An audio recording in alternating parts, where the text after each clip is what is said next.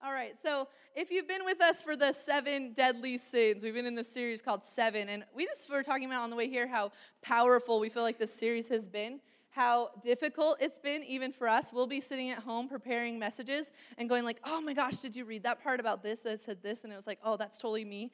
And so it's been a hard series. Has anyone felt like it's been a hard series? Like you've got some challenging moments and you realized that you thought you were not slothful, but in fact, your busyness, you might be experiencing some sloth. If you don't know what I'm talking about, go back and listen to our podcasts, and that'll just tear up your world. So here we are, and we're on our last sin of the 7 deadly sins. So if you've been here for a while, what is the sin that I'm going to talk about tonight? Come on, let's see. Thank you. You've been paying attention. That's fantastic. So we're going to talk tonight about gluttony, conveniently placed 4 days before Thanksgiving. You're welcome. And I don't know about you, but I think about gluttony occasionally. Like, it's not something I really think about. I think about food a lot, and now I realize that's probably gluttony. But I think about gluttony a lot around Thanksgiving, Christmas, and then when I feel a little fluffy. That's when I start, like, kind of thinking about gluttony. And so my understanding of gluttony has always been this idea of excessive eating. And just with, like, every sin that we've talked about, we've discovered that there's more to the story, right? And so most of us, though, we think of it like this. Like, we think about it like our Thanksgiving day. This is mine. I'm going to share it with you. So we start Thanksgiving out with all the appetizers, right? Because we have to eat appetizers before we eat the real meal. And usually we have about an hour break before the real meal is happening. And we continue to eat throughout that hour. And then we eat turkey, mashed potatoes, gravy, stuffing, rolls and rolls and rolls. Some people have a Cambodian American Thanksgiving. I didn't know that was a thing, but someone was sharing that with me today. And we, whatever your favorite dish is, you just pile it on to the biggest plate you can find, as large of a mound as possible. Right? Except unless you're me, which I don't like to mix my things. That's not a thing. Jason likes to literally pile it all in together and just eat it like, you might as well just put it in a blender and make a shake. And then after dinner, we go through a 1-hour break, also known as a food coma, where we're not sure if we're actually asleep or awake, but we just aren't able to function, right? And then we take time to eat some dessert, right? And so at our house this year, we're having pumpkin loaf for dessert. That's Jason's choice. I make pumpkin loaf around this time, and so that's his choice, so we're going to do that. And then we take another hour break or experience a sugar high, right? And then we have to go back for more because you cannot not close out Thanksgiving without a turkey sandwich, right? Like, that's just, like, not biblical. And so, so I don't know about you, but my turkey sandwich looks like Grandma Sycamore's white bread. It's Utah made. Did someone just say, ooh? This is not your temptation, clearly. Grandma Sycamore's white bread with turkey, the white breast on there, with salt, no pepper, I don't like pepper, and then mayo. And I know some of you want to add like cranberry. That's just too much. That's too far for me. But so I got to eat my turkey sandwich, and then I have a moment of reprieve while I watch a Christmas movie. Does anyone else watch a Christmas movie? And then probably I'm experiencing a bit of a rush during that time, or again, another a coma. And then, of course, we got to go back for dessert round 2. So this is all in like a 5-hour session, right? So this is what we think of when we think of gluttony. We just think of overeating. We just think of excess and having too much. And some of you are like, thanks for ruining my Thanksgiving. Well, don't worry. I'm gonna share with you, like when we go back to the Bible, actually in the Old Testament, there was lots of times of feasting. Okay, so Thanksgiving is a feasting time. It's a sacred time of community with our family and our friends. So be free, friends. Okay, but I'll dig into the why behind what is the real issue here with gluttony. Gluttony is a day-to-day attempt to fill up by experiencing pleasure through excess or extravagance. So the problem is when we are replacing what we truly need, because we're not just flesh, and we'll get into that later, with what we should be getting from God ultimately, and we're replacing it with a temporary pleasure. And so that's where gluttony kind of plays a role in our life. As one person, Frederick Buechner, would say, he says, a glutton is one who raids the icebox. For those of us who don't know what an icebox is, that was known as a refrigerator once upon a time. So you'd raid a refrigerator for a cure for spiritual malnutrition. It's just like every other sin we've been talking about. Ultimately, It's the things that we get entangled in and the pleasures we seek after when we're really trying to fill a God-sized gap that can only be filled by Him. And so that is gluttony. In some ways, this means it's a lot less about what you're eating and a lot more about why you're eating it. So the title of my message today is Full Bellies, Starved Souls. So a couple years ago, Jason and I decided to do this crazy thing called Whole30. If you've heard of it, you know how crazy it is. You have to go all out in this thing. There is a rule book, not joking, and it is about like 160 pages big. And so we decided, okay, let's do Whole30, but we realized in doing Whole30 that we were going to have to make a commitment. One commitment was that we wouldn't be going out to eat with anyone, and that we wouldn't be going over to anyone's house because we didn't want to be those people who were like, I can only eat this right now. So we were like, hey, we're not going to do that. So for 30 days, we essentially locked ourselves in a house to cook meals and eat right. And so in this time, I had ended up taking a trip last minute to New York City. Why would you take a trip to New York City when you're doing Whole30? Well, the reason I went there was for it was called Color Conference. It's a women's conference done by Hillsong. And so go there to really ultimately just get some good connection and to praise Jesus and get some good words and just be encouraged. So I end up in New York City on Whole30. My friend's with me. She's like, you should just pause on Whole30. That's the friend you don't really want to take with you when you're actually trying to achieve goals. She's not here right now, so I can say that. But so anyway, I didn't pause. I was like, no, I have to do this. I can do it. I can commit to this. And I'm the kind of person that when I go to any new place, all I want to do is eat food. Because I don't care about the Eiffel Tower. I want to eat all the pastries. Okay? Like, I've seen the Eiffel Tower. We all have, okay? But, so I'm not that person. I'm the person that wants to try the, hole-in-the-wall restaurants and really get in the culture and the experience. So here I am in New York City, and I'm like, I can't do any of that unless I want to go eat at certain restaurants in certain ways. So you might be thinking, well, what's the big deal? Okay, so here I am in New York City working through Whole30. Everywhere I go, I have to ask all these questions. What is that cooked in? How did you make that? Da-da-da. And that things I don't like to do. And so I'm doing this. I'm committed to it. But what I found happening during that time as I look back on it is during that 2 to 3 days, I had a massive fixation on the extravagance of my Whole30 experience. So you remember I just said it's excess and extravagance. And this had become an extravagant moment of my life where I would be worshiping in this huge theater with thousands of women, missing an experience because I'm just thinking, what am I going to eat for dinner? Right? So I'm missing a moment of being able to connect to God and community because I'm stuck and fixated on food and what I can and can't do and restrictions. And I'm not telling you, please don't hear that you shouldn't be trying to eat healthy. You shouldn't be trying to make good choices. In the Bible, we see feasting and we see fasting. There's moments for each. Moments that each are appropriate. But what's the focus of each of those? In feasting, we see us often honoring God. Look at Christmas Eve, Christmas season, all that time. We're honoring God. We're in Thanksgiving where we're thanking God for so much of what we have and celebrating in community with family and friends. And then in fasting, it's us saying, okay, God, I'm setting aside something to ultimately honor you. Right? So when we see it in a healthy way, we can see the biblical connotation of it, right? The problem is when we make it the idol of our life.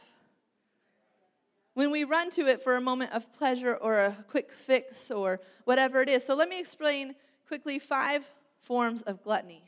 And you can remember this as fresh. I feel like that's sort of ironic. I don't know why, but I just feel like you can't eat so many fresh vegetables that you're a glutton. So that's why I think it's ironic. Anyway, so the first one is this, eating fastidiously. So you're very attentive to and concerned about accuracy and detail. This was my struggle for those 2 to 3 days in New York. Now, when I was home, it wasn't an issue, right? Because it wasn't all-consuming because we had a controlled environment, where I knew what was to expect. But when I'm out here, I'm missing moments because I'm so focused on detail that I don't want to fail this thing, but I'm missing moments of connection. Then we have ravenously. Of hunger or need, very great hunger or need. E is excessively, which is to a greater degree in greater amounts than is necessary, normal, or desirable. And so that's where your Thanksgiving, you might want to just check a few things. You might want to just be like, okay, do I really need this turkey sandwich right now? Can I wait 2 more hours? So I'm not in the midst of excess, right? Sumptuously, which is splendid and expensive looking. Hastily, which is with excessive speed or urgency or hurriedly. And I feel like that is our culture so often.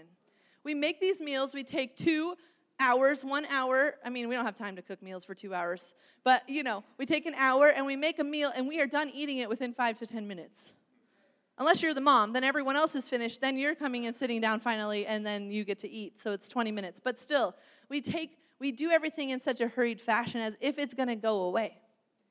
Rebecca DeYoung says, I want to first quickly tell you this. So each is a way of being mastered, right, by the pleasure of eating. So fastidious and sumptuous is in regards to what we are eating, right? It focuses on the particulars of that meal and the extravagance of that meal or the, specialness of that meal.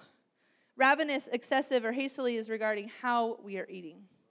Rebecca DeYoung says this, there is something sad, though, and a little bit pathetic about those last 3 that I just mentioned. Forms of gluttony.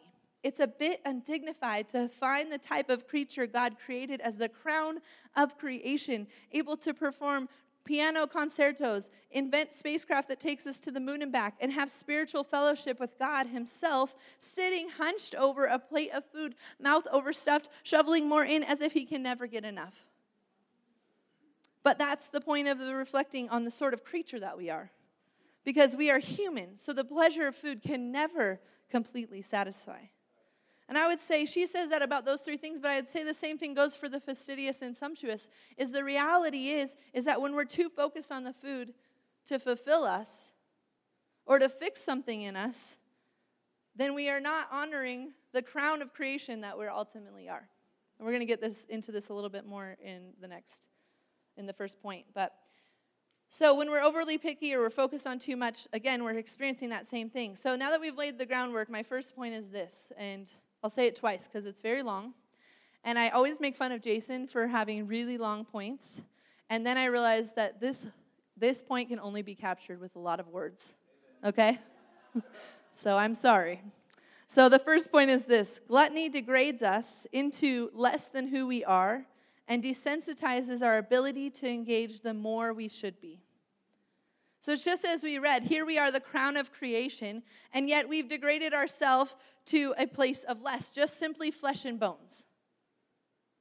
Rather than capturing the truth of the more that God has for us, 1 Thessalonians 5:23 reminds us of this, that now may the God of peace himself sanctify you completely, and may your whole spirit, soul, and body be kept sound and blameless at the coming of the Lord Jesus Christ. So we're more than just body, we're spirit, soul, and body. There's this sharp reminder in Proverbs 21:17 that says when we engage essentially in the excess or the more, or we focus our attention on food and this pleasure of food or the pleasures of life, that the one who loves pleasure will become poor. Whoever loves wine and oil will not get rich. What is he saying? He's saying that when we focus on these things, that we are destitute. We become destitute. Sometimes there's an actual ramification of that in poverty. Sometimes the ramification is an impoverished spirit. Sometimes it's a place where we're holding down the spiritual attributes that God longs to pull out of us because we're so focused on the pleasures that consume for a moment that we miss the ability to rise out of that need and into getting consumed by him. So Rebecca DeYoung says this as well. What's vicious about gluttony is that these pleasures dominate everything that's important. The vice degrades us into being mere pleasure seekers. How much is this like us right now? In so many ways. This is what gluttony is really about. And then we see Paul, who we love to quote this verse when we want to get away with something. Okay? In 1 Corinthians 6:12, he says, everything is permissible for me. We like that part. See, I have an excuse. Paul said it's okay. But not everything is beneficial. That means there's going to be consequences. Everything is permissible for me, but I will not be mastered by anything.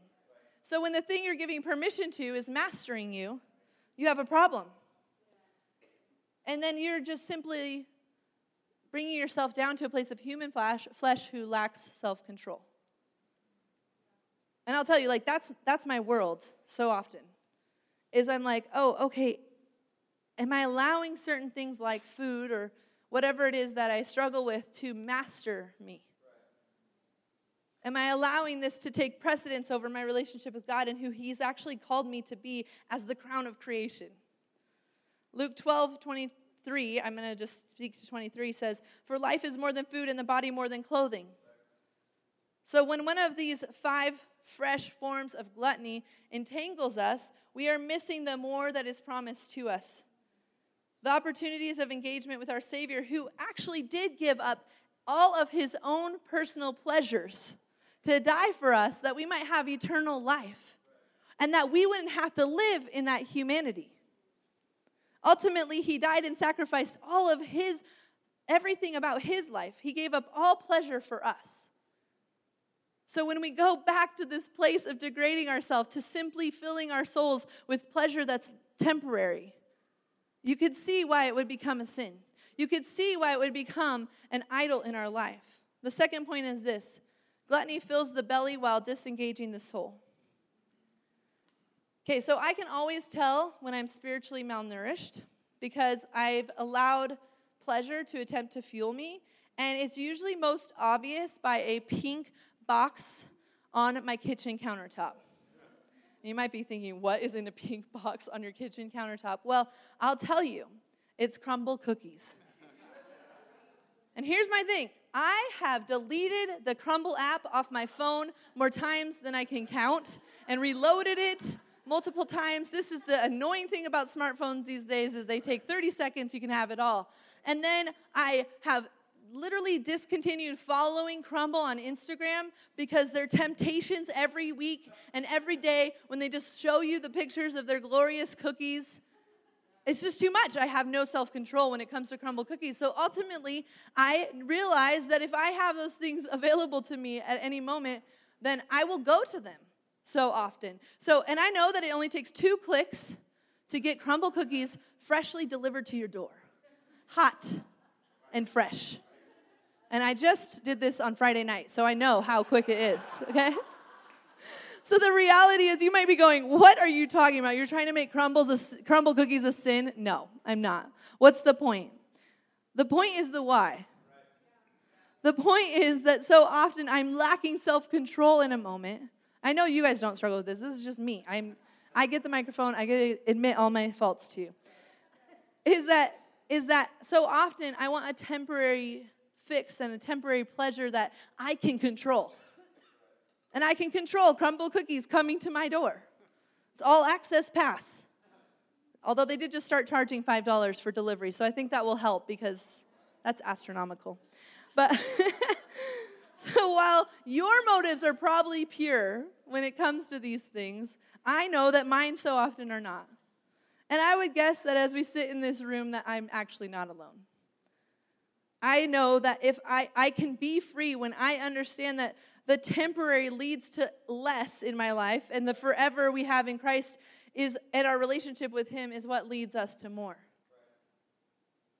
Glittering Vices says this: when we are gluttonous, our excessive desire is a marker of our need to fulfill ourselves, to provide for our own happiness and pleasure. Gluttony is not only about pleasure, but also about being able to find our happiness in a pleasure we think we can provide for ourselves.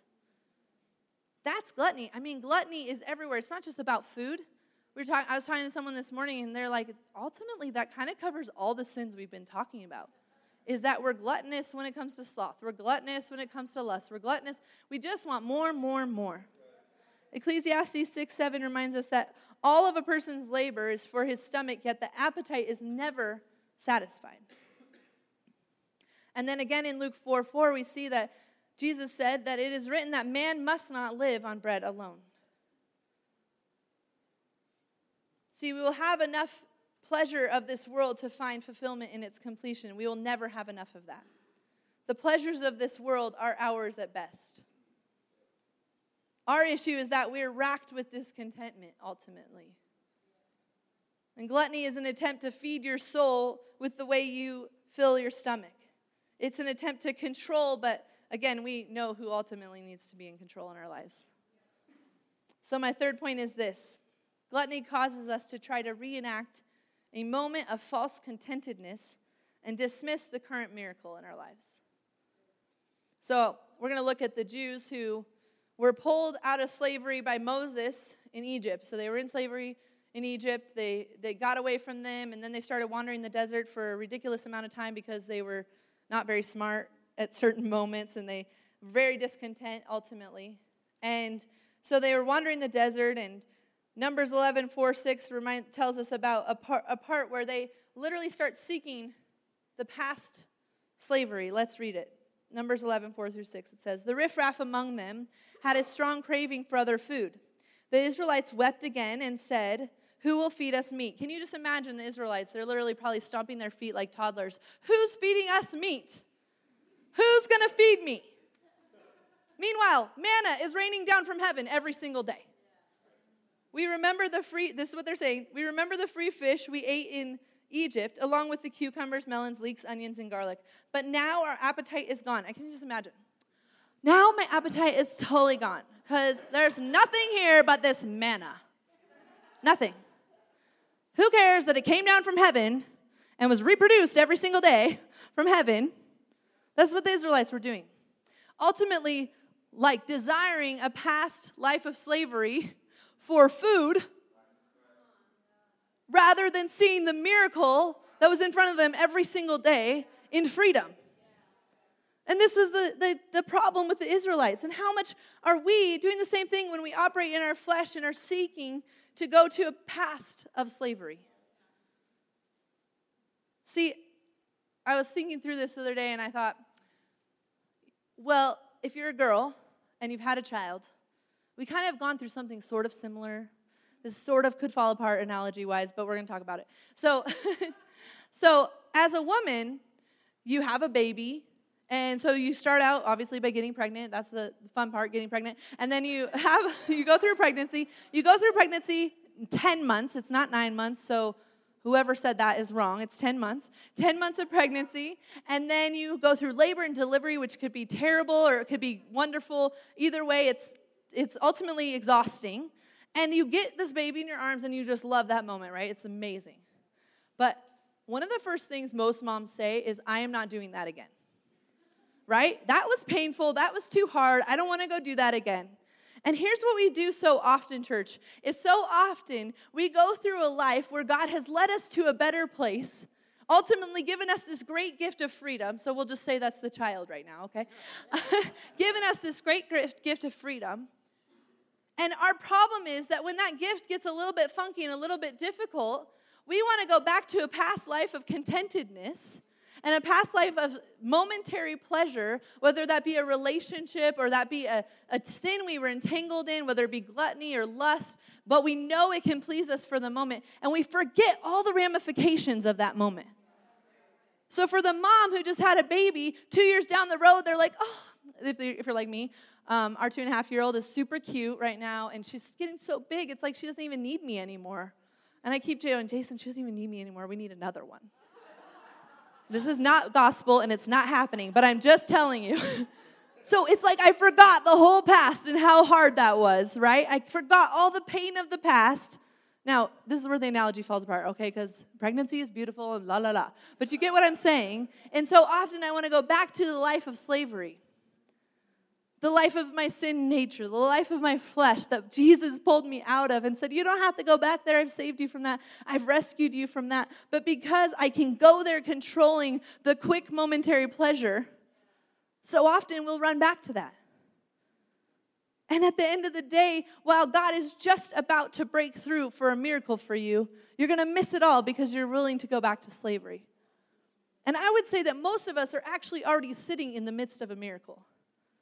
Most of us have been saved from a moment where Jesus picked us up out of the pit and brought us up into Him and said, I've got you. And we've been saved from a moment of brokenness and hardship. And we have seen that hard life. And we're here, and yet we still struggle because this is hard too. It's not quite as pretty as I thought it would be. Following Jesus is difficult. And we're willing to go back to that place and forget about all the mess of it.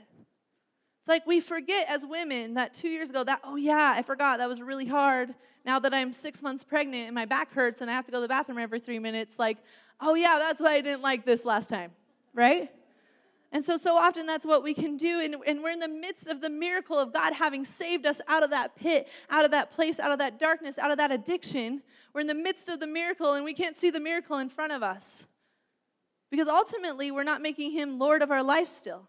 We're struggling with identifying the miracle. So I would just encourage us that as we continue forward in our lives, that we focus on what is the miracle right now. Maybe it's that I'm just alive. That's a miracle. Maybe it's that he has provided. I used to have more, but now I have more. I used to have more materially, but now I have more spiritually, and that is a miracle. So we're going to have our team come up, and I'm going to quickly go through 3 things that you can think through while you're thinking about gluttony, if you ever go away from here thinking about it again. But 3 guidelines about gluttony and kind of how to check yourself in the midst of it. And this is by Augustine. The first one is this: double check that our desire for pleasure isn't interfering with our own physical good or the good of our health. So we just talked about that a little bit. We talked about how, we need to be able to have good, healthy habits when it comes to food. So we're double checking that our desire isn't for pleasure, but rather for good health. The second one is this: double check that the good of others isn't being compromised by our cravings. So the table is a place of community. It's not meant to be a table of consuming. It's meant to be a table where we gather together and enjoy each other's company, enjoy community. And then if someone brings home a 5-pound bag of peanut butter M&Ms and wrecks your community because that's a stumbling block, that's where the problem is. In case you're wondering, that was my husband. So the reality is we're not meant to be a stumbling block to each other. So if food becomes our idol and we gather just because of food, we have a problem. When we gather, we should be gathering for the good of others, to be together, to not be compromised by our cravings, to not be the first one in the line every single time because you're afraid you're going to miss all the chocolate cake. Okay? Take the biggest piece. That's the problem, is when it becomes that, it becomes a bigger care over people in our lives. The third and last is this: that we need to realize that we are made for a spiritual purpose. We have gifts and a role to play in the world that God has given us. Therefore, we must eat according to our role. And I think of this a couple of years ago, about 6 years ago. Jason was preaching actually at our little warehouse in Murray, where if you drove down the street, you might be concerned about whether you were in the right place or not. But we built church there, and it was awesome. But Jason was actually doing this illustration where he had to crawl up and down a ladder. I mean, he's always laying down or crawling something. So, he's doing this illustration.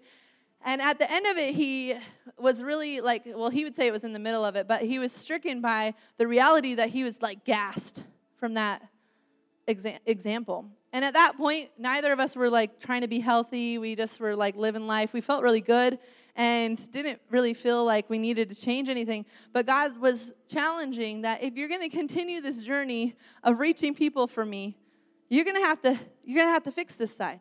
I need you to last the long haul. I need you to run this race. I need you to keep going. I need you to not quit. I need you to not give up because you're tired or exhausted, and I need you to be healthy. And so many of us, we have little kids running around us. We have grandkids around us. We have a job that requires a lot of us just mentally or emotionally. And it's important that we're healthy because we're called for more. We're called to run a race that is a race that we can look back and say, and God can say to us, well done, good and faithful servant, you didn't give up. And you weren't cut short because of how you lived your life. Right? So that's what he means by the fact that we got to realize that we are made for a spiritual purpose. Remember, we are a spiritual being as much as we are a flesh and bones being.